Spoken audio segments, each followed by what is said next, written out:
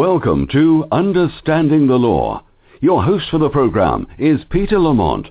Mr. Lamont is a business and personal law attorney and the principal of the law offices of Peter J. Lamont. The firm has offices in New Jersey, New York, Colorado, Puerto Rico, and affiliated offices throughout the country. Understanding the Law is a weekly radio broadcast discussing a variety of legal topics that affect our listeners. Please note that this broadcast does not constitute legal advice and does not create an attorney-client relationship with any of our listeners. As always, we welcome calls from our listeners. If you wish to discuss any of today's topics, please call our switchboard at 347-855-8831. And now, your host, Peter Lamont. Well, thank you for joining me. Welcome. It's episode 55, and today's topic is art as a business. And we've got with us George Dante. George is the founder of Wildlife Preservations. Before we get to George and introduce him, I'd like to thank our sponsor. Today's show is sponsored by TriggerSmart. TriggerSmart is the creator of the patented RFID smart gun. For more information about TriggerSmart and its technology, please visit them online at www.triggersmart.com. George, thanks for being on today, and welcome to the show. Hi, Eric. Thanks for having me. I appreciate that. I'm very excited about having you on today because some of the issues that surround what you do, taxidermy and, some of the art and science elements of it, it has such a negative stigma. I'll tell you, I was talking to some colleagues in preparation for the show, and they said to me, what is this guy like, the Texas Chainsaw Massacre? He's out in the garage hacksawing animals. Why would you have somebody like this on? And I explained to them, the various components of what you do, and obviously you're going to get to that and explain what you do, but there are business elements to what you do. You have a successful business that we're going to talk about.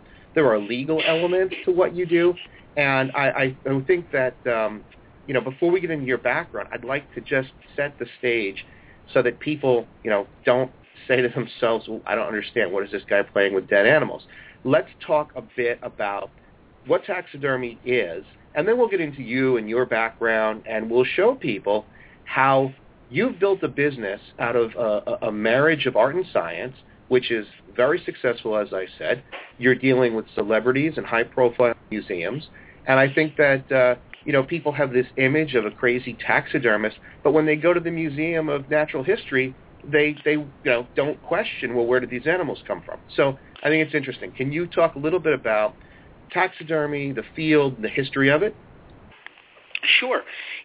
What you said really hits the nail on the head. It's a very, very complex art and complex business, and most people, unfortunately, don't understand it. So most of the questions and the things like that are from a broad spectrum. So the art of taxidermy, of course, is very, very old, and what it is, it's a preservation method. Taxidermy came about by the need to preserve specimens other than the typical processes that were used at that time. And as it evolved, it went from its very early forms, which we can consider a study skin used by ornithologists, a crude form of taxidermy, right up until it started to develop into this art form where we wanted the specimens to not only be preserved, but also be preserved in a lifelike manner, an artistic position, and then more so into the environments, which are the dioramas that people know of today in most museums. So this is a very, very early art form, and it was commonplace when we're talking about the age of exploration, when you had people like Darwin going to these places, studying animals' natural world for the very first time. There was a need to preserve these specimens in order to bring them back. And taxidermy was a requirement. Darwin was a taxidermist. All of the great naturalists through history were taxidermists. And it was a very essential part of their job. And as it got older, There were several taxidermists through history that changed it in several different ways. Most notably, we have taxidermists like Carl Akeley, who is considered the father of modern taxidermy. Before him, we have William Hornaday. We have guys like Dr. James L. Clark. I mean, these are incredible men through history that if you go in and you read about them, these were not only taxidermists, but they were artists, they were naturalists, they were scientists, they were unbelievable people. And when you started taxidermy, you had very crude methods of literally stuffing skins, which is what most people think of today. When you ask people what is taxidermy, it's stuffing a dead animal, which, again, in its very crude forms, it started out very similar to that, but then evolved. When we first saw animals being literally stuffed with cotton, sawdust, raw materials, things like that, we then progressed into an age where we see a material called sisal, or wood wool, wood fiber. It's almost like a hemp fiber. Late 1800s, they would take this material and tie it with twine and create this beautiful anatomy of these animals and use that as the replacement of the carcass inside these skins. It was then Carl Akeley who said, well, we need an even more accurate method of reproducing these animals, so he started to do a sculpture. So the skin was removed from the animal, the skeleton was cleaned, it was then re-articulated, and then clay was put over that skeleton to build up the animal's muscle tissue. Once the clay sculpture was done, the clay sculpture was then molded, cast, and a papier-mâché mannequin was made out of that mold, and then the tanned skin was then fit over that papier-mâché mannequin.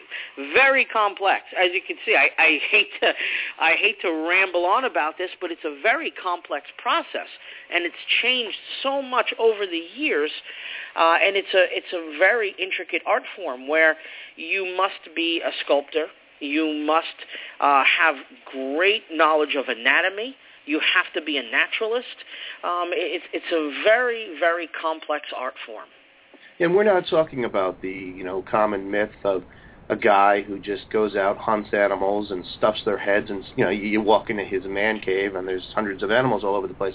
We're talking about something that really is not just an art form, but a way of preserving natural history for generations. There are extinct animals that we can go and we can see in a museum. So there is a scientific benefit to what you do, and I think that sort of dispels the myth behind taxidermy. You're not some creepy guy in a garage.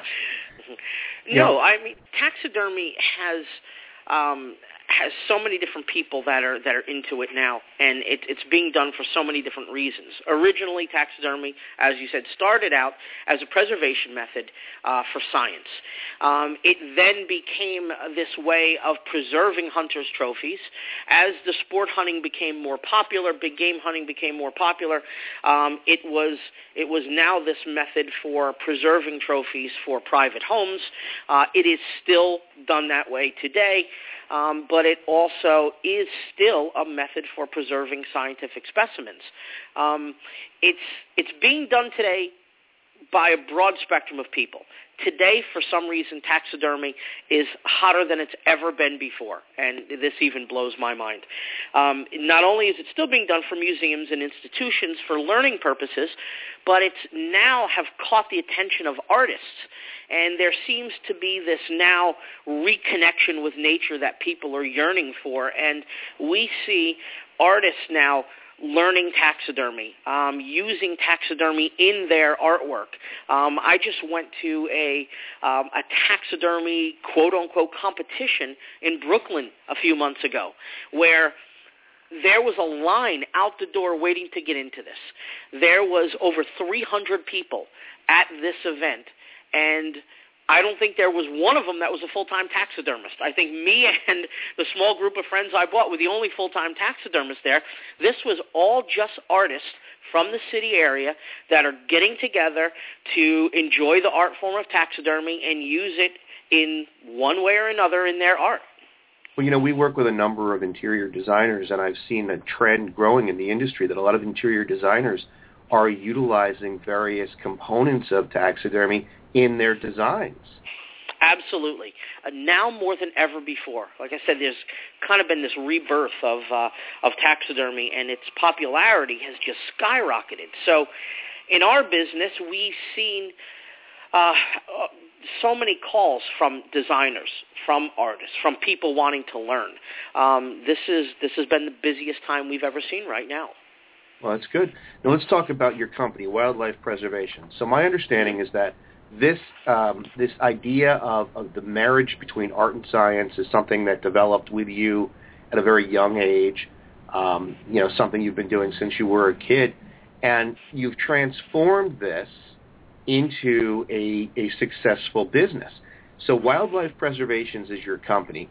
Tell me a little bit about how you founded the company, and give me some backstory on the company itself.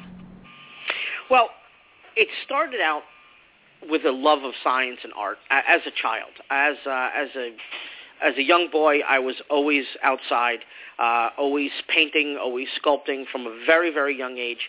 And I was always around taxidermy. I come from a family of naturalists and sportsmen, so there was always a little bit of taxidermy here and there, not a tremendous amount.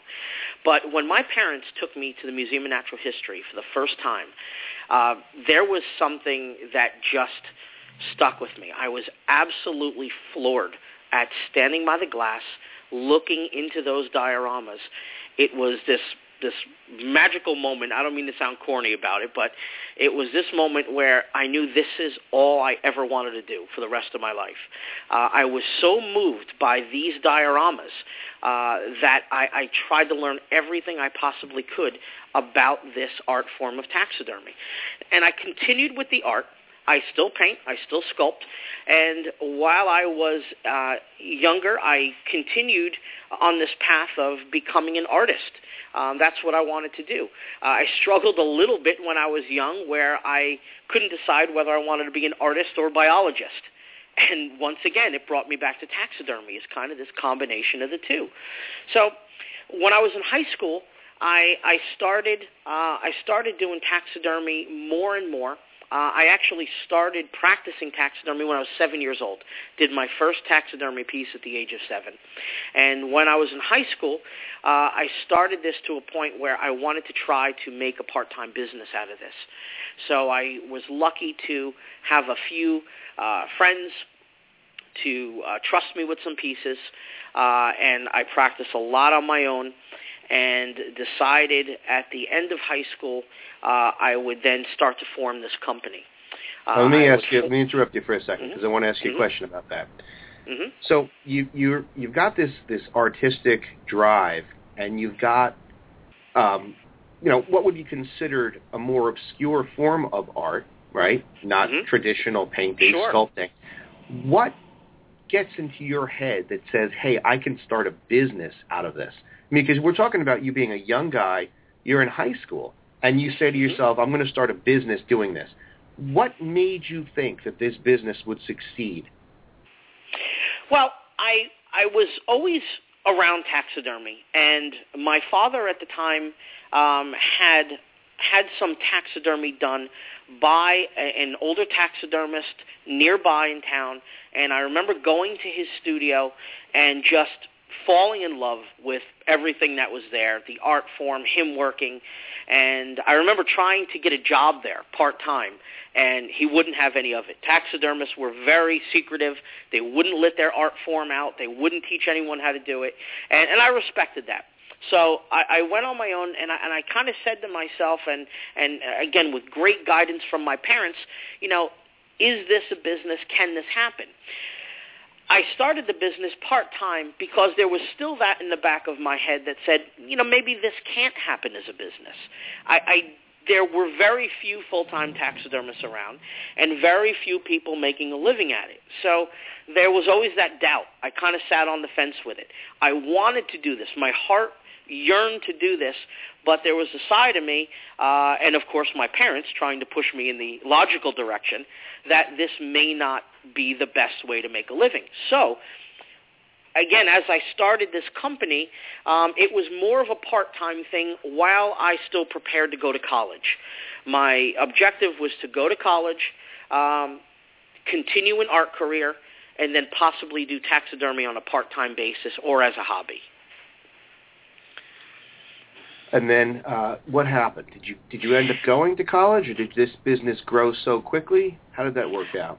I did. I wound up growing the business while in college.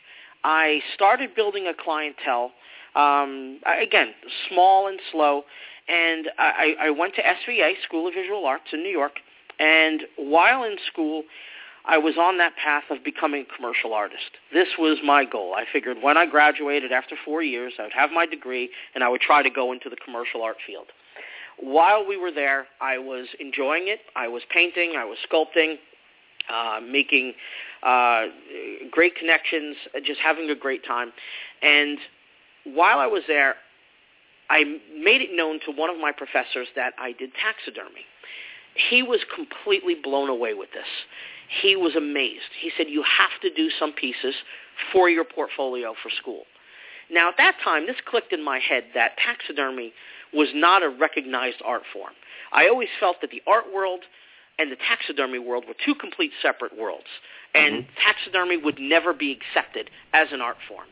Well, right there, he changed that forever for me. He said to me, start doing some pieces, I want to see some, and he encouraged it so much that by my senior year, I was starting to do more and more taxidermy as my portfolio pieces. He kept encouraging it. There was a great positive response from it, and I was just more in love with this now. When I graduated, I had a portfolio out there. I was getting calls to do commercial artwork, and I was at home in my studio, like most companies. I started in my parents' basement, working in their house, and I remember just being in love with waking up every morning and doing the taxidermy. I could do a painting, I could do a sculpture, but it did not do it for me like the taxidermy did. I was just happier doing this. So at that point, I said to my parents, I said, I need to try to make this work. I need to try to promote this company and see what I can do to try to make it as this. And they were very supportive, probably more than I would have been with my child now. And they helped me so much in growing this company. And it seemed to just snowball from there. Right. We started getting jobs from more and more clients, and it was all word of mouth. I focused on the quality of work. From the very beginning, I never wanted to be known as the taxidermist for the sport hunter. I never wanted to just spend the rest of my life mounting fish to hang on the wall or a deer head for the wall. I wanted to bring this art form to a higher level, do the best work we can, and make it scientifically accurate. So let me interrupt you for a second, because I want to go back to one thing before we touch on that. You made two interesting points earlier today, and we deal with a lot of people that are entrepreneurs and people that say, I want to start a business, I've got a passion for something, and they are discouraged along the way. You make two interesting points. The first point you make is that you had a mentor, you had somebody that encouraged you.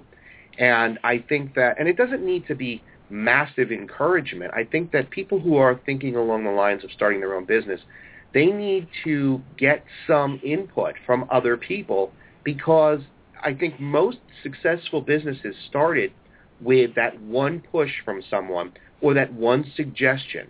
So it doesn't necessarily need to be somebody who says, here's your business plan, here's what you should do. It could be as simple as someone saying to you, hey, I think that's a good idea. Or in your case, you had a professor that said, put this work into your portfolio.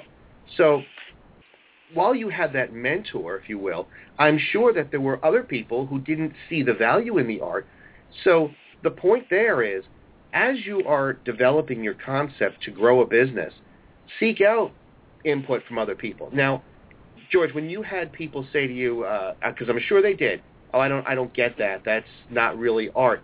How did you deal with that? You know, obviously it didn't affect you. You must have compartmentalized it and took from it enough to help you start a business. Exactly. There was a lot of people that had a lot of different opinions, and just like you said, you really have to look at it from everyone's point of view, and I still do today. I still have people that walk into our studio that say, "How could you possibly do this?" You know, and don't agree with some of it, or they agree with certain parts of it and not others. I knew where my focus was, and I never got off track with that. And that was my objective, is to just keep moving forward.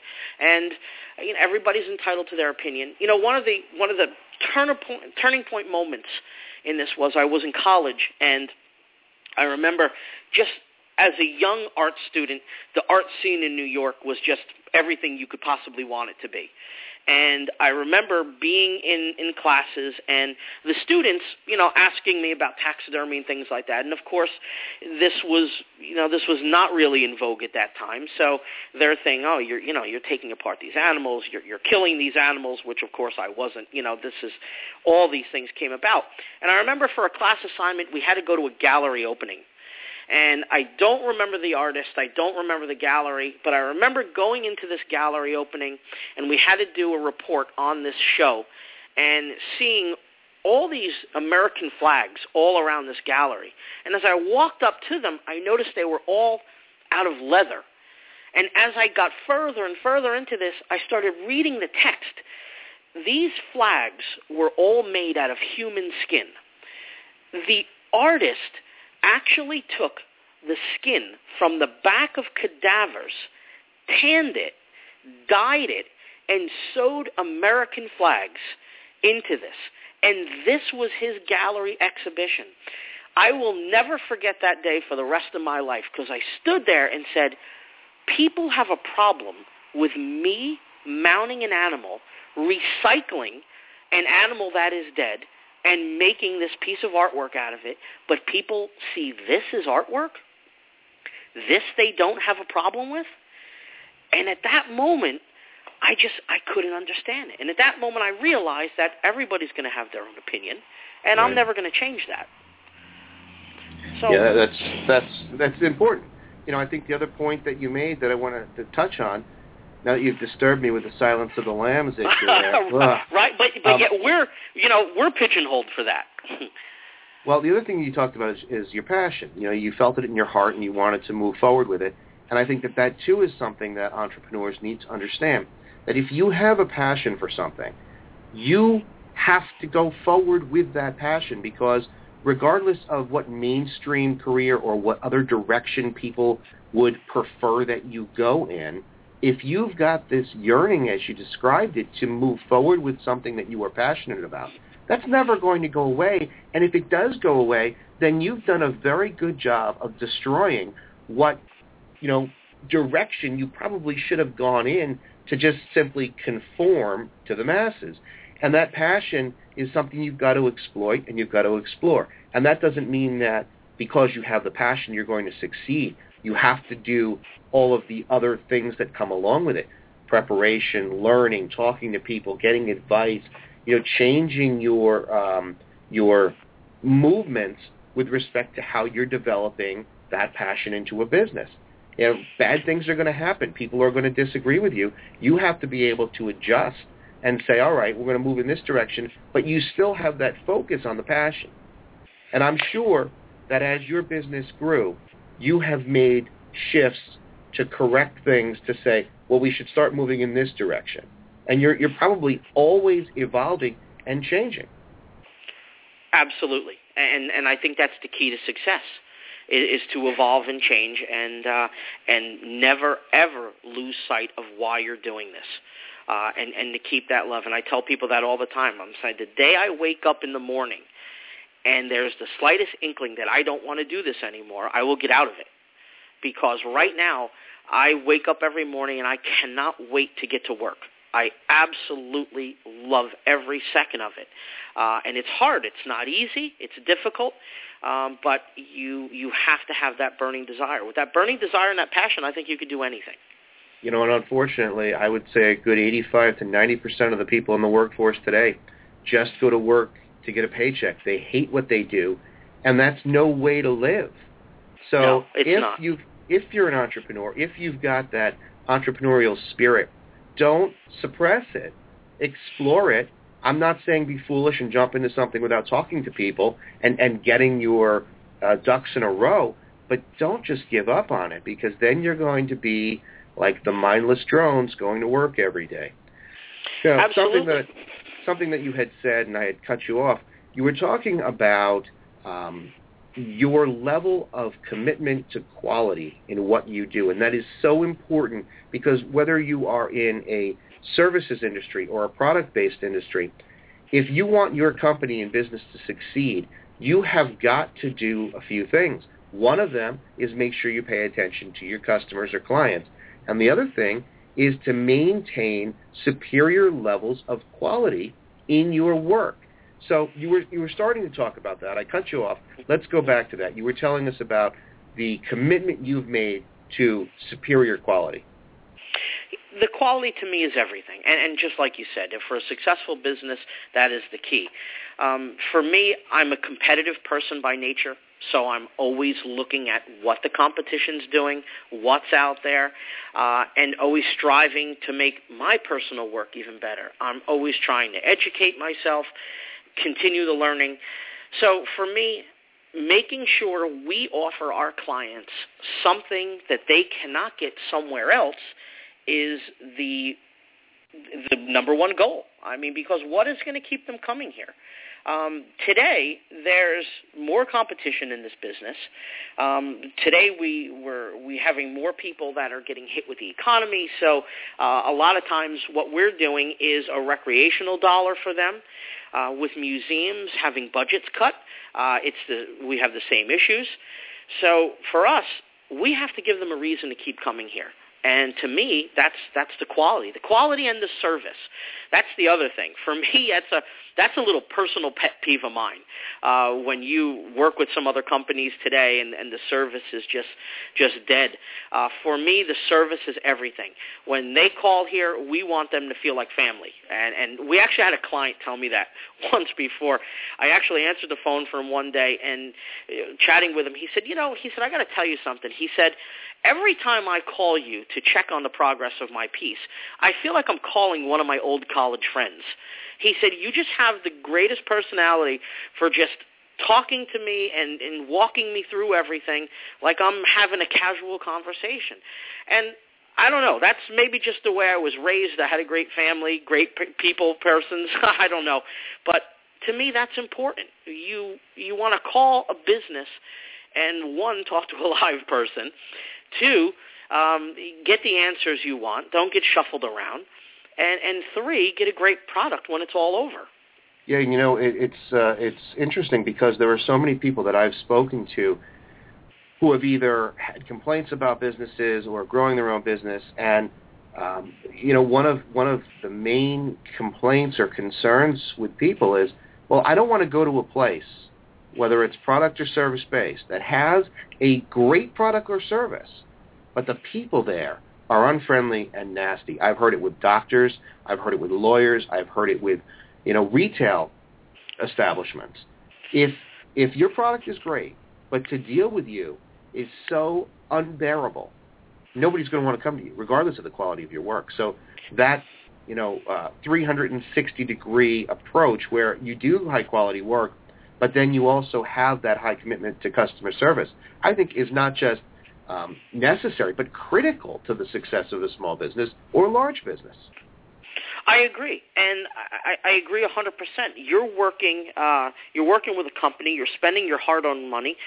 The last thing you want to do is go there and get beat up emotionally.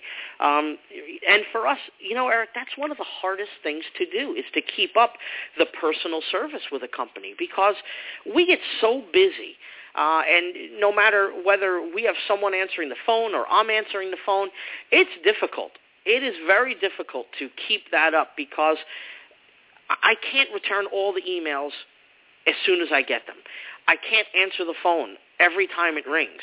It's a very difficult thing. When you're running a small business, it's very easy, I think, to get overwhelmed and very easy to let all the calls go to voicemail or return all the emails 3 months from now. I mean, I think it's very easy to get lost in that, and that is the one thing I try my best to be on top of, but it's a very, very difficult thing because I can literally just sit in my office all week and return phone calls and emails.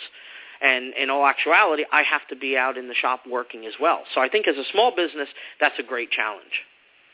It definitely is. And, now with social media, there are so many other avenues that you have to commit time to.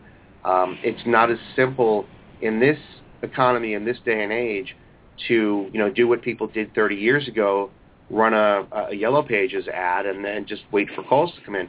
There's a lot of active engagement that needs to go on with small businesses, and it does create a sense of overwhelm.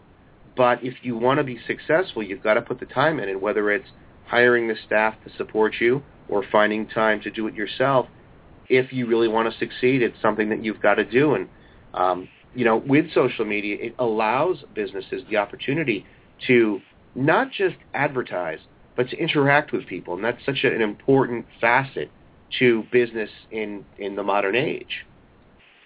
It is, and it's one of the things that I will say I do lack in. I was talking with some colleagues not too long ago, and they're saying, well, you have to be up on Instagram. You have to be up on Facebook. You have to be on Twitter.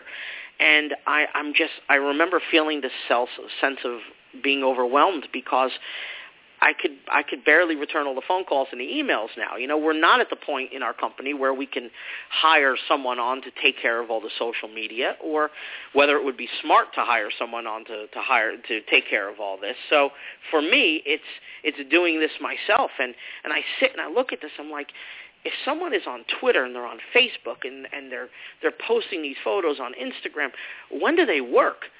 How do you manage this? And for me, we're always so busy in the studio here.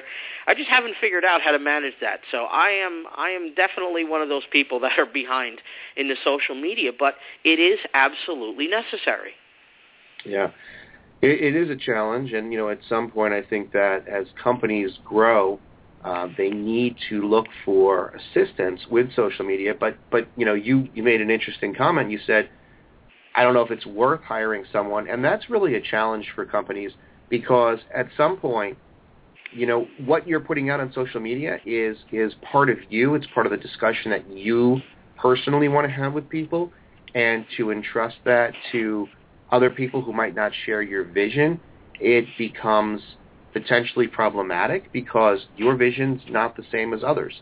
So it is definitely a challenge, but something that small businesses and mid-sized companies have to face today. Let's shift focus for a second because I want to show or highlight to our listeners some of the legal issues that surround the field of taxidermy. And I'm just going to go through a few of the federal laws that you guys have to deal with. You've got the Migratory Bird Treaty Act, the Endangered Species Act, the Marine Mammal Protection Act, Convention International Trade in Endangered Species of Wild Fauna and Flora. That's a mouthful. So there's all these laws that you have to deal with. In addition, and you know better than I do because you're in it, my understanding is that you have to obtain a license from the state as well as be licensed under federal law. You need a federal taxidermy permit. Mm-hmm. So that's a lot of law. It is. It is extremely complicated, and keeping up on this is a full-time job in itself, and the laws change daily. So for us, the state of New Jersey does not have a taxidermy license, meaning you do not need a license to practice taxidermy in the state of New Jersey. If you want to work on migratory birds, then you do need a federal migratory bird permit, which must be obtained from U.S. Fish and Wildlife, and it will cover you to be able to work on migratory birds both at the state and federal level. And that's what so we're not state licensed, but for migratory birds, we're federally licensed. Right, and now, you're not state licensed because New Jersey doesn't require it. Other jurisdictions, other states do. So, I mean, you're, just to clarify so nobody misunderstands, you are properly licensed, your business is licensed, so there's no issue. People have to understand that in New Jersey, that license is not required. Correct. We have all the proper business licenses, but we do not have to have a specific license for taxidermy. Now, some of these laws seem, well, long in title, but also very complicated. But from my understanding, it's more of a regulatory function because we're trying to protect endangered species. We're trying to protect the sale and possession rights of certain animals.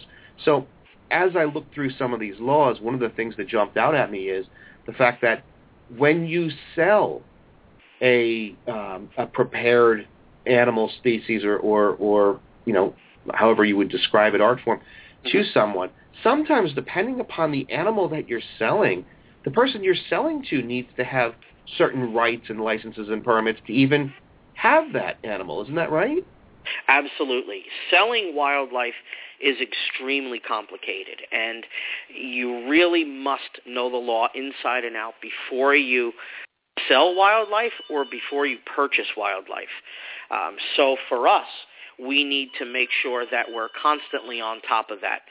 And each state is different, and of course there's the federal laws that are different. So you have to keep on top of both of them because some of them just include parts, whereas we're not even talking about the total animal itself. Some of them are literally just parts. Yeah, and that's go ahead. In New Jersey, for example, just to give you one example, we cannot sell white-tailed deer antlers in New Jersey. So one of the most common things a taxidermy studio will mount is a deer head from a sport hunter. In most states, if you get stuck with that deer head, which, several of the taxidermists out there are every year, a gentleman brings a deer head in to be mounted, and he, for one reason or another, never picks it up. The taxidermist, all he can do to recoup some of his funds is to sell the head. Well, in New Jersey, we cannot sell whitetail antlers, so we cannot sell that head. And that's a measure of protection for the animal, I would assume. It's a measure of protection for the animal, but it's kind of strange how it's broken up from state to state, because you cannot sell it in New Jersey, but you can sell it in Pennsylvania, you can sell it in New York. Right. So a lot of these laws are very old. They've been on the books for one reason or another, and we actually met with Fish and Game many years ago when I was involved in the Garden State Taxidermy Association, and it's very interesting to hear how some of these laws actually came about. Some of them have great stories behind them. Well, the one thing that I think people can take away from this, even if they're not in the field of taxidermy, is that if you are starting a business, there are so many working parts to that business and so many components, and there's really no way that you're going to be able to do everything on your own without some support. You really need to have people on the outside to support you. You need to have a lawyer. You need to have an accountant. You need to have some working knowledge of what you're getting yourself into before you get there. Because, the worst thing to do is to put all this time and effort into a business without having these support people to guide you, and you find yourself being fined. I'll tell you a quick story. Mm-hmm. There was a woman in New Jersey who started a home-based cooking business. She was selling cupcakes, and she was cooking out of her kitchen. And she started the business, registered, got the licenses that she needed in the state. Everything was great. And one of her colleagues at work, who became, very agitated with her, maybe she was too noisy or annoying at work, who knows, but they called the state and they told the state that she was working out of her kitchen, which is illegal, because in New Jersey you need to have a commercial space in order to sell baked goods. and this woman was shut down. And all the money that she put into this, all the effort, was just brought to a halt. Had she taken the steps of learning what she needed to do and got some guidance from people, I think it would be a different story. And that's something that, in your field, it's so legal intensive. There are so many things that you have to know. If you get somebody that doesn't have that sort of support from an accountant or an attorney, you're going to end up selling a deer that you're not permitted to do. And I would imagine that the fines are relatively high. Is that fair to say? The fines and the consequences, along with wildlife laws, are terrible. They can literally get to the point where they will shut you down. Absolutely. So for us, being on top of this is absolutely essential. One of the things that you mentioned is that, if you look at these laws, they're very long. Some of them are very complicated. We deal with some museums and learning institutions that don't know these laws. So they're under certain restrictions, and then they come to us, and we're under certain restrictions. We now have to figure out how we can work together legally. So it can become tremendously complicated, and that is something that I think a lot of people would never know about our end of our business is how to make this work. I mean, at any given time, we need to retain about 3 lawyers. Well, I just named 4 or 5 laws, and you look at other businesses, and the likelihood that those businesses have to comply with that number of laws is very low.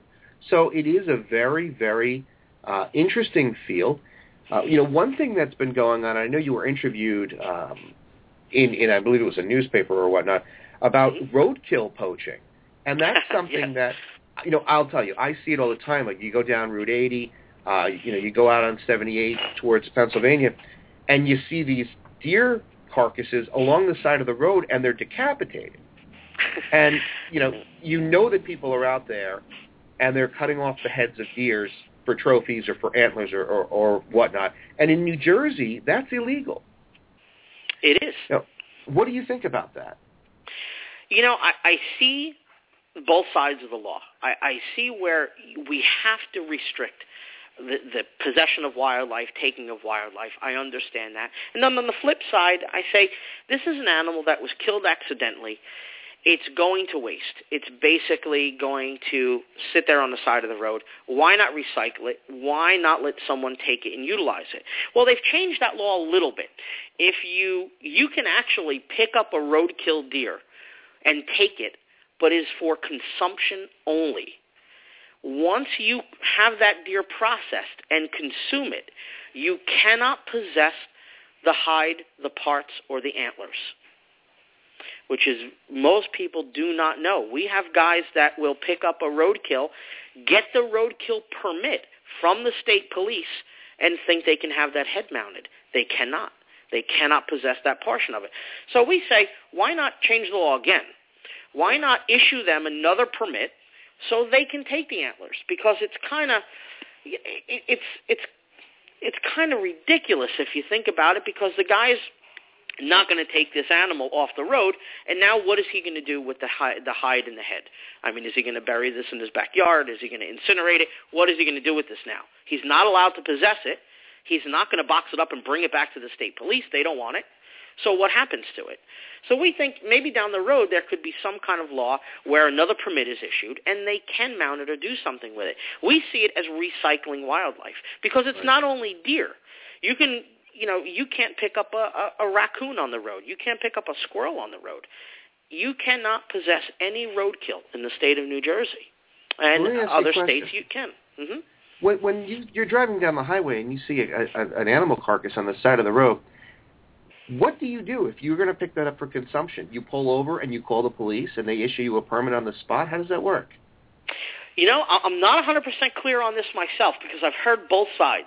I've heard that you can call the state police and someone will come out there and issue you a permit, or I've heard other people say that you can take the animal, bring it to the local police, and they will issue the permit there. So I'm not 100% sure. I can't say. I've never done it myself, so I really don't know. But, that's another thing that needs to be figured out, because if, in fact, you have to call the police and they must come out to issue the permit, and you pick it up and transport it to them, now you're charged with transporting illegal wildlife. The whole thing sounds sort of silly because if you're going to have to call the police, you're going to have to waste the time of the police to come out for a dead animal where they could be doing something that's a little more important. And, the whole process seems so long and ridiculous. On top of which, there are times when DOT will have to come out and they'll have to remove the animal. So I would say, just from my own opinion, why not allow people to do that? My only thought would be the safety of the people pulling over on the side of the road to pick up the carcass. So absolutely. It has some issues, but I agree with you 100%. It's very interesting because, you see it all the time, and, you have the animal on the side of the road. For those people who don't think that hunting is particularly humane, certainly I can't imagine anyone would argue that it's improper to remove a dead animal. I mean, it's not like you hunted it. So it's a very interesting argument.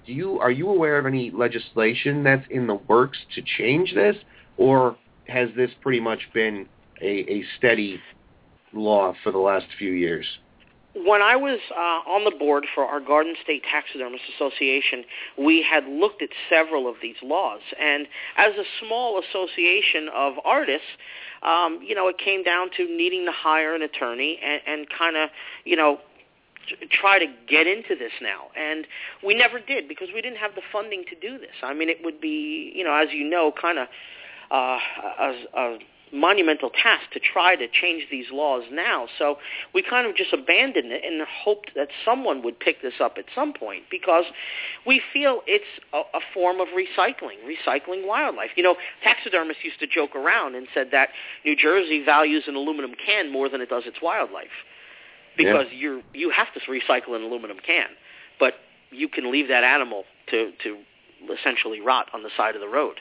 The state of Pennsylvania actually picks up any roadkill, any animal that's killed illegally or confiscated.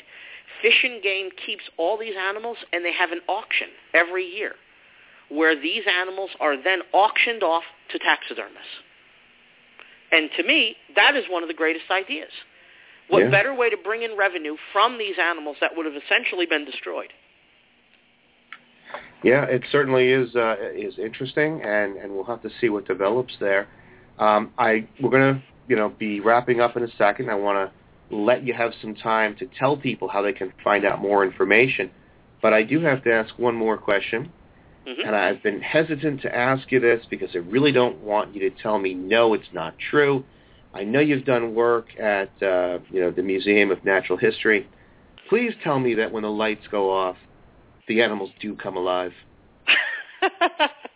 You know what? I was made not to comment on that. All right, George. George, tell us where people can get more information about you, about wildlife preservations, how they can contact you, where they can see your work online. They can go to our website at www.wildlifepreservations.com. Our studio is in Woodland Park, New Jersey, where they can give us a call at 973-890-1516. We're happy to answer any questions and help people out. We have people that contact us that are looking to get into taxidermy as a hobby. We do run some classes from time to time. We do seminars. We try to help anybody out and support the art form. So we're always willing to basically educate people any way we can. We do tours and things like that for Boy Scouts. We're always willing to help out. Well, that's really great. I think that element of giving back to the community is a wonderful thing.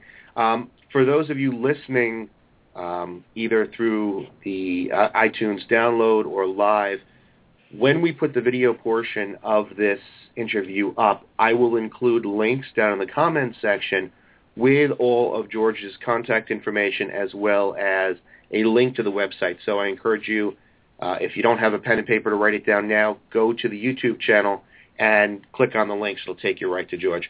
George, thank you very much for being on today. It was very interesting, very informative. I wish you continued success, and we hope to speak to you in the future.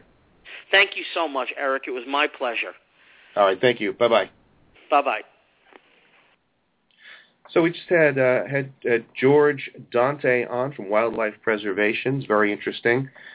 A lot of things that I think people don't know about the field of taxidermy and probably don't even consider that it is really an art form. It's very interesting, so I encourage you to check out George Dante online. Again, all the links will be posted in the comments section of the video once it is posted. I want to talk about a few other things before we shut down today. I want to remind you that on Monday, June 9th, we're going to have Lucian Greaves on. He is a representative from the Satanic Temple, and this is going to be fascinating. He's going to be talking about religious freedom. For those of you who don't know, there was an issue that came out of Oklahoma where religious organizations were permitted to place certain religious statues within governmental property. And the Satanist groups decided that it was only fair for them to include a statue of Satan. And when the government found out that this was the application that was submitted, they then quickly changed their mind about what could be placed on government property and whatnot. And it's very interesting because while a lot of people might not believe in the satanic ways, I certainly am not a Satanist, but the idea of the legality of it is interesting. And how can you have rights for one and not for the other? And so it's very fascinating, very interesting. I would encourage people to call into that show to ask some questions and to challenge what's going on. The call-in number is 347-855-8831. Definitely put this on your calendar. Call in. If you have questions you're not going to be able to call in live, then you should send us your questions either on our Facebook page, through Twitter, or comments on our YouTube channel. And we will ask those questions on air. But it certainly is an interesting topic, and I encourage you to put some comments up and some questions so that we can have a very lively discussion with Mr. Lucian Greaves. The other thing I'd like to mention is the YouTube channel. The YouTube channel has almost 100 videos at this point, and every episode of Understanding the Law is up there. So I would encourage you to go to the YouTube channel and click on the subscribe link so that you are notified when new videos are posted. You can go back, you can look at the videos. There's links in the comments section for certain websites and some of our guests. There's also a very good amount of information from our guests concerning things like the law, starting a business, developing a business, social media. So it's a really good place to go to seek out information from those people who have already succeeded, and it's a good place for young entrepreneurs to look. In addition, we have segments and series of law basics where we talk about basic elements of the law that are important for people to understand. What is a summary judgment motion? What is a complaint? How do you start a lawsuit? So it's basic information, but it's good quality information. So many times I hear people going online and searching for answers to legal questions and not being able to find something reliable. So you can look on the YouTube channel. The other area that I'd like to talk about, the other thing that I'd like to bring to your attention is, again, our free app. The app is available exclusively on the iTunes Store, and it's available for the iPhone as well as the iPad. And a second ago, I mentioned the fact that people will routinely check online for answers to legal questions, and you're never really sure if you're getting the right answer. With this app, which again is free, you can download it and ask questions directly to an attorney at our office via your phone or iPad. And it's a free service. So you can ask your legal question, what's a deposition? And you're going to get an attorney to answer that question for you, and now you don't have to guess or wonder if the information you found online is accurate. So it's a free service, a free app. You should take advantage of it. In addition to the Ask a Lawyer feature, there is access to all of the podcasts, all of the radio programs, as well as access to the video library and other legal information that you might find helpful, such as statute of limitations, both in criminal and civil matters. So I encourage you to download that.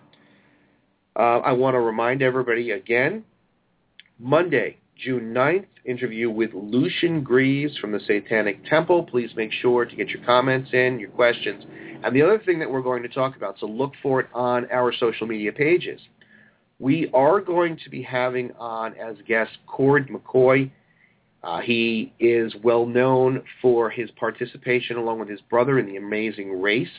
And we're going to be auctioning off, and I'll post the rules for this giveaway, an autographed cowboy hat from Cord McCoy. So this is very exciting. Look for the rules sometime tomorrow to be posted. And, I encourage you to look and follow us, because we're going to start doing some giveaways, some things that might be interesting to a lot of people. So this is all very exciting.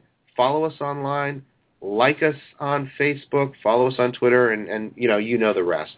So I'd like to thank you for joining me. I'd like you to tune in on Monday and remember that there's power in understanding the law.